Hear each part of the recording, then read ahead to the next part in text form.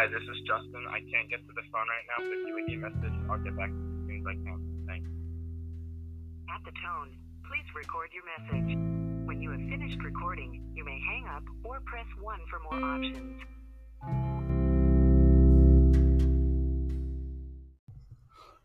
One to the two, to the two, to the three. If you can hear me, go jump up a tree. Hello.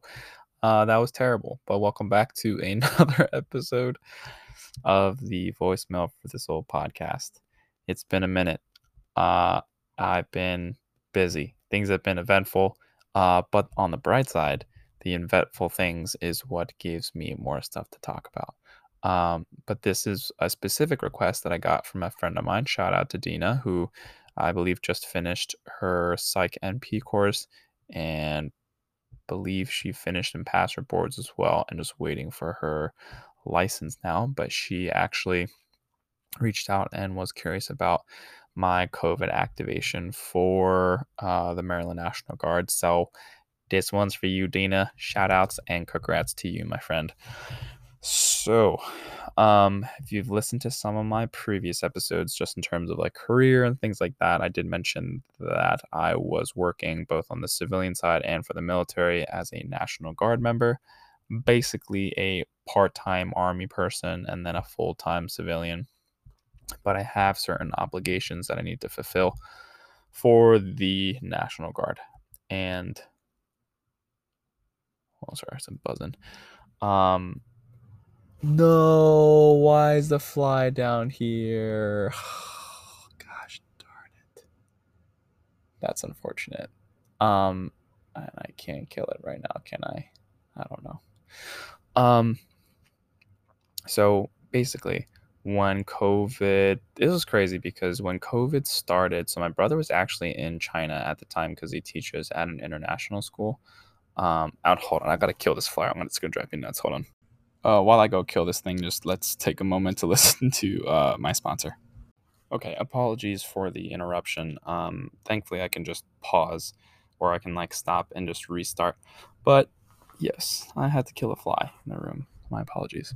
But basically, so my brother was in China because he was teaching at an international school overseas, and he was basically telling me about the pandemic or COVID. But it was kind of like ramping up, or I guess it was more, since it started in China, it was more of like a widespread thing where like it was becoming a serious thing there first. And this was, I believe, more so in December of 2020, December/January of 2020. And the crazy thing was I was actually supposed to go visit them around somewhere in terms of like January in the 20s. Like the 20 something of 2020. Also, sorry, December of 2019 was when I was talking with them, and then January of 2020 was when I was supposed to see them. But the crazy part was that the week before I was supposed to fly out, unfortunately, due to some like circumstances, I actually had to cancel my flight. It was like 2 weeks before, I think. I had to cancel my flight because of some work schedule. But then, crazy enough, all the U.S. shut down all like international travel because of COVID. Like the week after my flight was supposed to happen. So it's kind of nutty because if I had left and I was supposed to be there, I think for about like a week and a half, I actually would have gotten stuck in China right in the heat of the outbreak. Because like I wouldn't have been able to come back. I don't know, maybe I would have because I'm like a US citizen, but I literally would have gone there right when the US was shutting down their airports, and then things started ramping up. I remember in the beginning, they were trying to take a lot of these measures to, like reduce the spread. And then like January went by, February went by. I think it just kept getting worse and worse, I believe is what happened. And then in March, we, in terms of the Maryland National Guard wise, we were told like, hey, like there's a possibility that we're all going to get activated for COVID stuff, like be on standby. And I was like, oh boy, because at that point I had just basically started a new civilian nursing job. I just finished my orientation, which was 2 months, and then I just started, and I was like, oh crap, now I gotta go.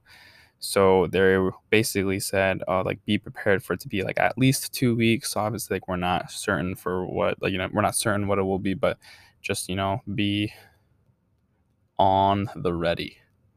So we get activated. At first, we're kind of just at first, I think for the first week, maybe a week and a half, we were just doing a lot of preparation in terms of getting inventory, getting our vehicles ready, any kind of medical equipment, like seeing how much we had, what we needed, what we didn't have, so on and so forth.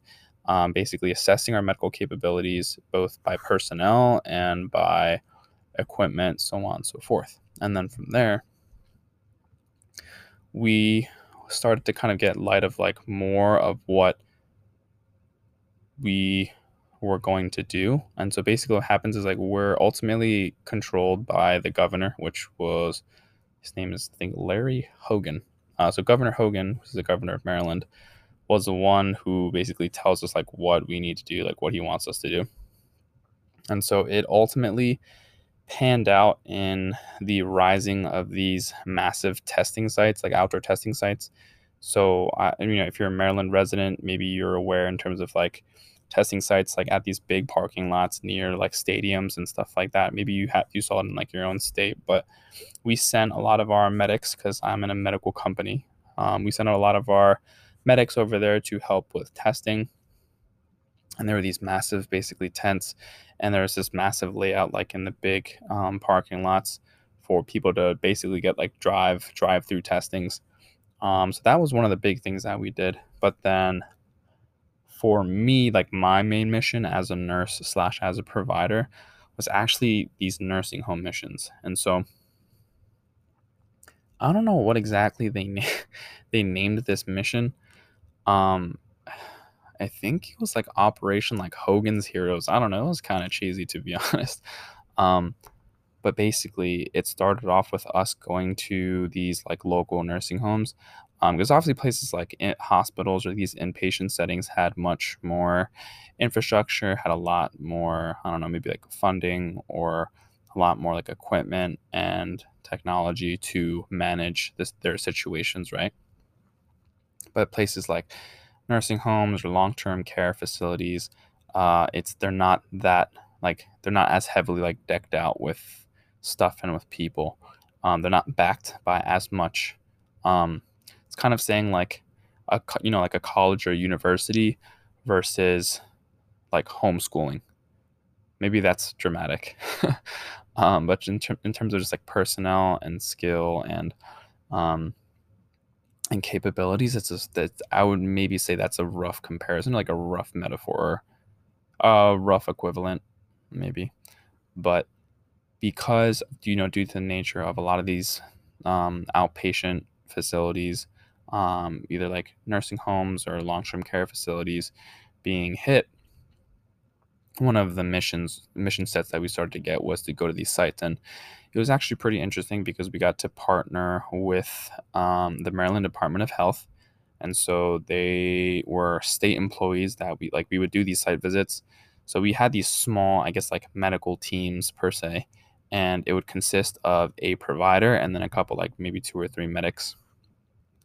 So within the 2 medical companies and the medical detachment that are part of the Maryland National Guard, I think we pulled together maybe like 4 or 5 teams, and the difficult thing was that any like medical providers in general that were part of the Guard, if they were considered like frontline workers, like AKA like in the emergency department or in the hospital, then they didn't have to come. But for me, since I was in inpatient psychiatry and like in my unit, they don't deal with medical issues. Like they don't have to deal with medical issues because they make sure that they medically clear the kids before they come on. And so I wasn't directly dealing with COVID there. And honestly, I thought it's like, man, this is like a once in a lifetime opportunity. So like that's why I chose to do the activation instead of staying at my civilian job. But yeah, I was one of the very few like medical providers that were actually there. And so I think we had a couple of physician assistants. I don't think we had any docs, and maybe a couple of nurses, but I basically led one of the teams. And so what we would do is that there was this like medical headquarter that would basically get these mission sets and coordinate with the Maryland Department of Health and also federal employees. I forget what they were called. The U.S. Department of Health and Human Services, short for like HHS. And because they're basically like federal employees and medical providers that they also got activated to support COVID related things. So we both partnered with state employees and federal employees to visit these sites. And with that kind of interprofessional team or that collaborative team of a variety of professionals with all different kind of backgrounds and skill sets and stuff like that, we would go to these nursing home facilities and we would basically just assess the situation at each of these facilities in terms of how they're managing their facility, how they're managing like COVID precautions, and what they're doing, like if they're like what their procedures were and what their standards were, and so on and so forth. And pretty quickly, we developed a certain standard that we needed to assess the facility for. And of course, we would provide any kind of recommendations or support that we could. We also were doing N95, like N95 mask fittings for various facilities, and also like trainings and stuff like that. And even for some of the facilities that maybe got like overrun and they lost like a lot of their staff members, then we would actually have to intervene directly and like provide direct patient care. But that wasn't always the case. And whenever like we would talk with basically administrators and the managers of the facilities, kind of go over like the logistics and the administrative portions of kind of how they're managing those different things, whether it's like manpower or infrastructure or quarantining and isolating and that kind of those kind of tasks. And then we would go inside to do like an actual physical, like visual assessment of the facility and where they were keeping their positive or their like quarantined cases and like how they were managing them in terms of like physical barricades. Like, did they have like a good like proper methodologies of hand hygiene in the various sectors like of their building?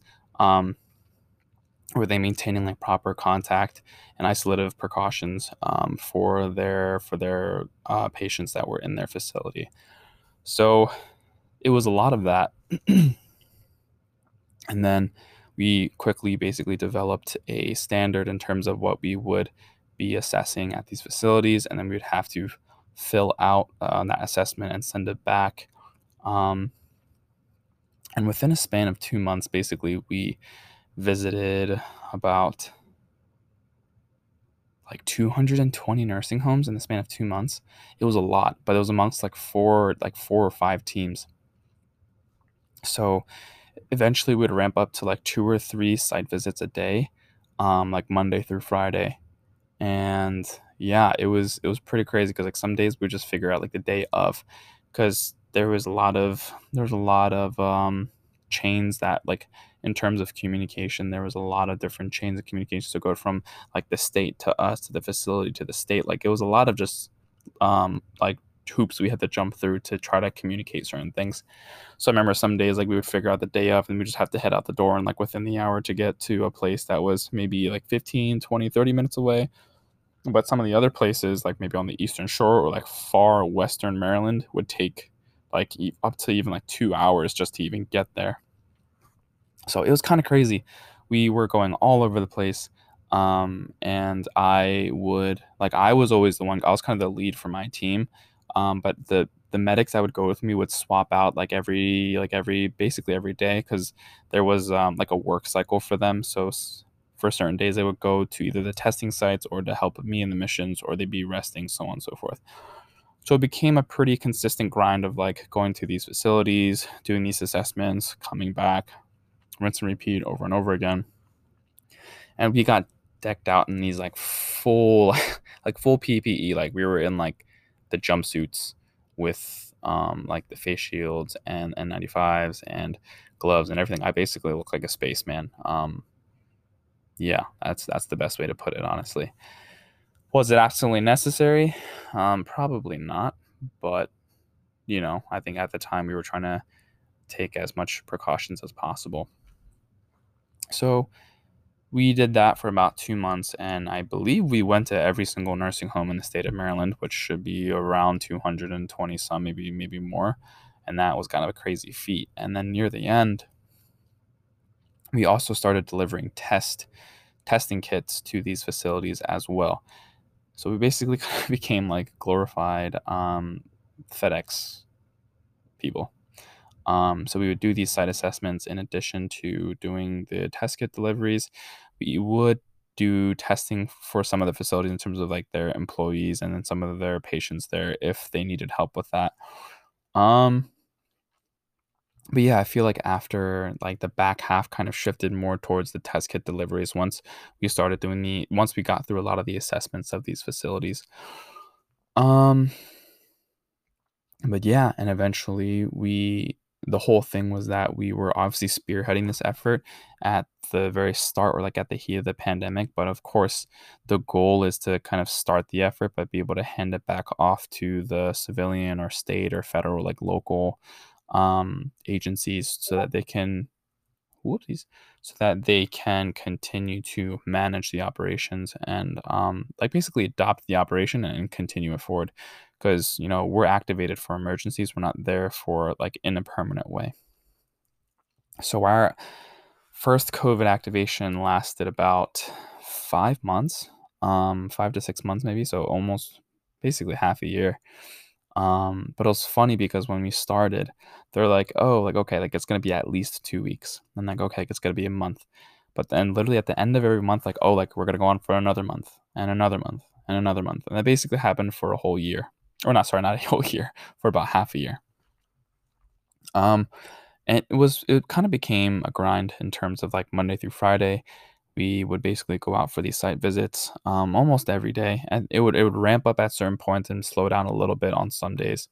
Um, but yeah, I would do these site visits. I was staying at a hotel that was near like my installation, because at the time I was like over an hour away, so they were providing housing for people that were beyond a certain radius from the station. So I would just after I was done, I'd go back to the hotel. I would eat. I would just bum out, sleep, wake up, go back and do the same thing Monday through Friday, and then on weekends, yeah, I mean just chilled and tried to rest, and just that was my cycle for about half a year. And after I was done, I kind of took a little bit of a break. I think for about 2 weeks, I just took time to recover and I spent time with family for a little bit, obviously in the safest way possible. Um, but yeah, that was my first activation, and I'm actually on a second activation now, but for like in a different way. Like my job that I'm doing right now is very different to what I did in the first activation. But yeah, now I've also reached like the half year mark because I started in November of 2020. So my first activation was from March to July, I think, and then my second activation is from November until now, and right now it's June. So how much is that? November, December. I'm literally counting this out. November, December, January, February, March, April, May, June. Oh my God. Has it been that much? But yeah, it's kind of crazy. It's been over half a year that I've been doing this. And yeah, it was interesting. I think the cool things was to be able to work with both the state and federal employees. HHS was, I think a lot of them were from the South, but they were basically also just medical providers that on the civilian side that they practice, but then obviously in this kind of emergency, they were activated and they would do these like tours for like a couple of weeks and then go back. But I met some pretty awesome people, both from on the state and the federal side, and even at some of these facilities, some of the just like other employees, like other nurses or docs or like managers or administrators of the facilities. I mean, I felt really bad for some of them because just their facilities kind of got wrecked. But some others were like super, super nice. Others were maybe not so cooperative. So it wasn't always easy, but all in all, I'm very grateful for the experience. It was very strange because obviously this was very an unprecedented event, and this kind of pandemic is not something that we've seen in history for quite some time, if at all, like recently.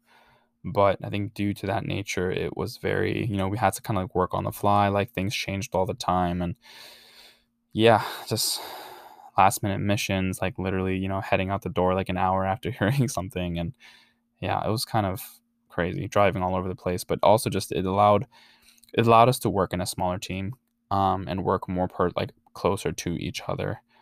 So I definitely got closer with certain individuals, got to meet a variety of different people from either the facilities that we visited or some of the other our counterparts in terms of like state employees and federal employees. And yeah, if I look back, it was a weird time. Um, but yeah, I don't regret it at all. I think it was a very interesting experience. Get to kind of see how on the military slash state and federal side, like how those kind of efforts were coordinated to try to support the public. Um, and it was cool to be part of that. But there was also, I feel like, a lot of I don't know if like bureaucracy is the right word, but a lot of that stuff too, where it's like I don't know, like you realize that there is I don't know, maybe like drama, but there's always like certain intentions behind things, and you kind of realize like what is being said like to the public isn't exactly what's happening like in terms of like what we're doing, but like we were portrayed in a certain way, not in a bad way, but you kind of realize like what I guess like I was kind of like the worker bee, um, and just the way that we were being portrayed or the way that we were being utilized served a certain function. But as being the worker bee of that function, or I don't want to say like ruse, it wasn't a disguise or anything, but you kind of realize the certain nuances when, at that higher level, like whether it's like in the news or at that like kind of state or like federal level, like they say that XYZ is happening, but then people that are actually on the ground maybe might see things like a little bit differently or like recognize that it's a little bit more different than what's being preached to the public. And once again, like not in a bad way or like in a misguiding way, but it's interesting just to see how like the job of people in like public affairs is obviously to make things not just look pretty, but obviously to create a certain image for the public to either like reassure them or to keep them calm and things like that. Um, so it's just interesting to see that at that level as well, where um, they're trying to manage a proper image to support the public, but also to keep them safe and to support them and to keep them calm. Because there was some crazy stuff that happened, but now I like understand the importance of like good PR. um, but also sometimes I don't know.